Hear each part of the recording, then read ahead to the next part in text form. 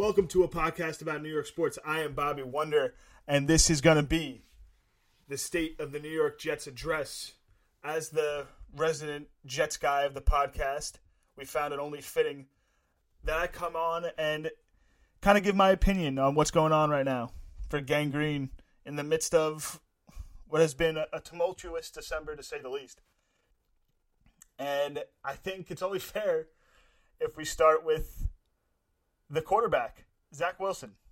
After that performance on Thursday night, I really don't see any way Wilson has a future with this team. That's just the reality of the situation at this point. We thought maybe he was going to be able to come back from being benched that first time after the New England game.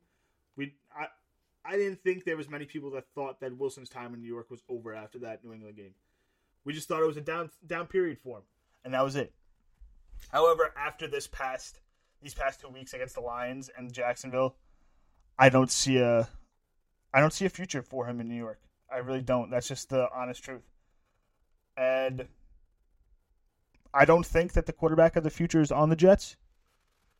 That's another hard reality of the situation. Mike White's not the guy. It's definitely not Chris Trebler. As much as people like seeing him play the other day, he plays quarterback like a fullback, right? He's not going to be able to do anything for this team. Now, with that being said, there are still those Zach truthers out there that say that the Jets may have failed him and not the other way around. I am not one of those people. So we're going to look at a few stats right here. The Jets, on their only scoring drive of that Thursday night game, lost yardage. So the offense was set up with perfect field position to be able to go ahead and punch in an early touchdown and get up on the Jaguars.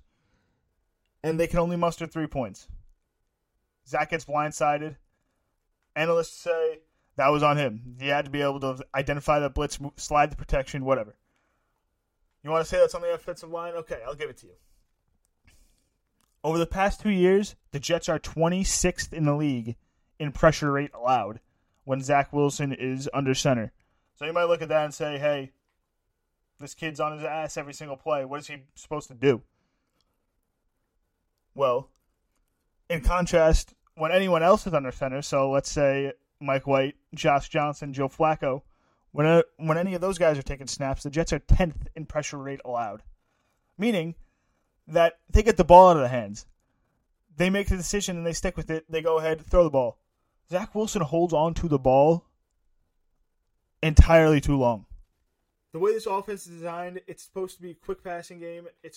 And that's another thing that Mike LaFleur has gotten heat about, is the fact that he's not playing to his quarterback's strengths. What if his quarterback doesn't have any strengths? What if he has nothing to work with? That's the way I see it, at least. You can't judge Mike LaFleur, in my opinion, based on these Zach Wilson performances. It's very difficult to, at least. Just based on the fact that I don't think that Zach Wilson is a professional level quarterback. It's harsh. It's definitely harsh. But I think it's the truth. In 4 games allowed this season, in 4 games lost by Zach Wilson this season, the Jets defense has allowed 3 touchdowns. That is elite level defensive play. You don't need a world beater at quarterback to be able to go ahead and win games with this defensive unit. You really don't. And that's my whole thing with Mike White. There's a whole section of the fan base that was against people calling for Mike White, saying Mike White has no talent. Mike White is definitely not an NFL guy. Mike White's not the future for the Jets. Well, all that may be true. Mike White, I believe, is a professional quarterback, and I think that he's able to make decisions. He's able to read defenses. And you can see just in the games this season he's played, he's able to move this team up and down the field. He put up 350-yard performances against the Bears, against the Vikings. And I think you definitely have to at least believe that that Bills game would have been different if he didn't go down with broken ribs. To me, the quarterback situation of the Jets is not... To me, it's easy to judge Zach Wilson just based on what the guys who come in for him are able to do, because those aren't world beaters. Those are just average professional quarterbacks, and they're able to make this offense look above average. Now, two guys, I think, who have kind of flown under the radar in all of this, as far as the blame game goes, I think Joe Douglas and Robert Saleh. To me, there's no excuse for not having an answer at quarterback past Zach Wilson this past Thursday. You're telling me the only guy you're able to put in this game with your season on the line is Chris Streveler, former Canadian football legend? Really? That's all we got? He knows like 3 plays. The Jets ran like the same 3 plays when Streveler entered the game and just flipped them for like 3 drives. That's what you got? Are you kidding me? Winner go home? You had to know that after getting benched once and then coming back and having the performance he did against the Lions, that Zach Wilson was not fixed. This was not a quarterback that was ready to be thrusted into this position. Just 3 weeks prior to the Lions game, he was benched for fundamentals. He couldn't take his 3-step drops. He couldn't read defenses. He had to get back to the basics. And you're telling me that was fixed enough to the point where he was not dressing and then he was able to be ready to go back in and be QB1 when Mike White went down? To me, that tells me that they know Joe Flacco can't go, just like we all know Joe Flacco can't go. So why is he still on the team? I don't understand. Now, when we're talking about Robert Saleh, don't get this twisted. I love Robert Saleh at this point. I had my reservations at the beginning. I think he's a very good coach. I think we're getting to the point where whenever he messes up, people just label it as he's a new head coach. This stuff happens. But when do we get to the point where we're in his second season, that tail end of his second season, and that stuff starts creeping up again, and we give it the new head coach label? When does that end? Because this team's fighting for a playoff spot. You can't have new head coach stuff keep you out of the playoffs. You just can't. I'm sorry. This team has been to the playoffs since 2011. You got to be able to get over the hump. With all that being said, this team finds itself still in the thick of things in the AFC playoff picture. This past week, Jets got a nice Christmas present with the Patriots losing to the Bengals, the Dolphins losing to the Packers, the Raiders losing to the Steelers, and the Titans losing to the Texans. For the Jets to make the playoffs, all that has to happen is they win their final 2 games against Seattle, who has definitely cooled off since Geno Smith looked like an MVP candidate, and their final game against Miami, in Miami, who now have Teddy Bridgewater under center, as Tua's brains once again scrambled. Everything is still on the table for this team. I thank God Mike White found the 15th rib doctor in the tri-state area and was able to get his clearance to be able to come back and play. Otherwise, we would have had Zach Wilson again. And we would have had to sit through another performance, another abysmal offensive day. But now we have Mike White back. Hopefully the offense could put together a little bit of production, escape Seattle with a win, and if the Patriots lose this week to Miami, the Jets are winning in on Week 18. As crazy as that sounds, with everything that has gone on with this team over the past week plus, to be able to control your own destiny, having the opportunity to control your own destiny would be absolute insanity. Really quickly, if this team does not make the playoffs, if this team falls short, I want to be able to go into some priorities that I think the Jets have to have this offseason. One priority is, obviously, you need to be able to identify your quarterback. And it's definitely not Zach Wilson. If I had to look into my crystal ball, this quarterback depth chart is going to be Mike White, another veteran that they're going to bring in and be able to compete for the job, whether it's Gardner Minshew or someone else, and with a rookie, maybe the 3rd, 4th round. I definitely see them taking a flyer on a guy later in the draft. or it's going to be them trading for Aaron Rodgers, which I find very hard to imagine because I know Joe Douglas loves his draft capital.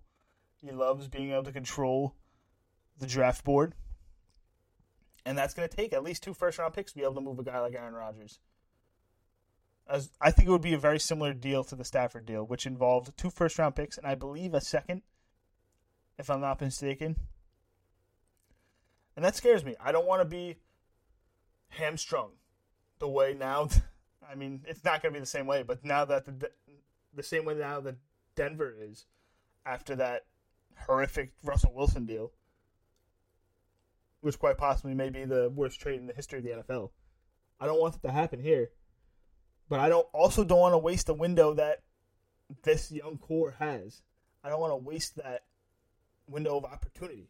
Because you're going to have to start paying these guys soon. You won't have the money to be able to go out and get guys to be able to bolster this roster.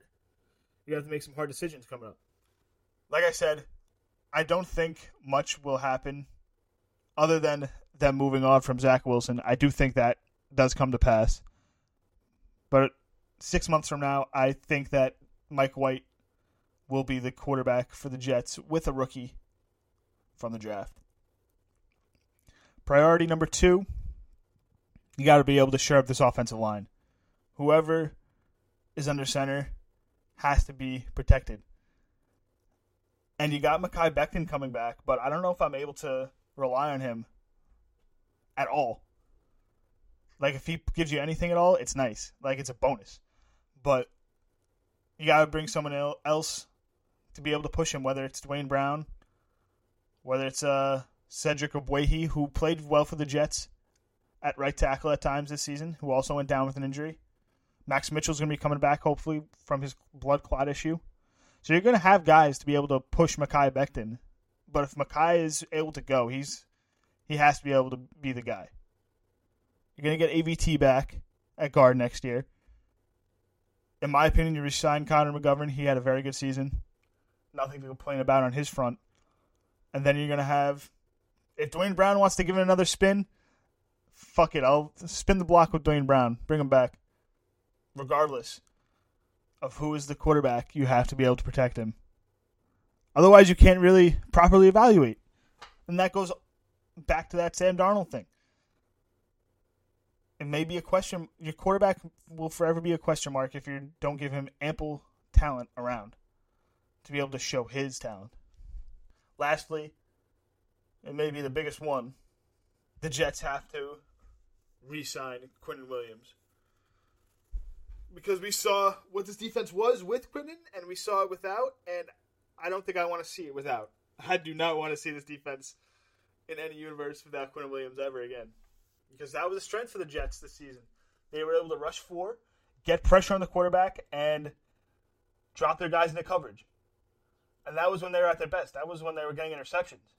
So, if you want this defense to continue the path they're on, the trajectory that they're on, you have to be able to bring back Quinnen Williams. And to be able to do that, you might have to get rid of a guy like Carl Lawson, who I think that the Jets are well equipped to be able to absorb a loss like that, just based on who they got behind him. They got first-round pick this year, Jermaine Johnson. They got Bryce Huff, who had a hell of a year rushing the passer. I think they have enough guys to be able to move on from Lawson, free up some cap space, and ultimately bring Quinnen back into the fold next season. And outside of that, I don't think that there's much more you have to do to be able to bring this team back next season and say, look, we started off very well in 2022. We think we can build on that. And with a stable quarterback, be able to make the playoffs and make noise. Because I think that this Jets team is built to do that. But maybe it's not this year, but I definitely think within the next season or two, they can definitely make some noise in the AFC. You're going to get Breece Hall back. You're getting Elijah Vera Tucker back. And whatever they do in the offseason is just a bonus. Mike White's going to have another year in the system, hopefully. I think they can definitely make some noise next season if everything goes to plan and you bring back Quinnen Williams. With all that being said, be on the lookout for a preview pod this week from me Matt and Sam. We're going to go ahead and preview the Jets' chances against Seattle this Sunday, New Year's Day, and see if we really do think that they have a chance to be able to make noise and get into the postseason. I'm Bobby Wonder, and this has been the State of the New York Jets Address. And as always, go Jets.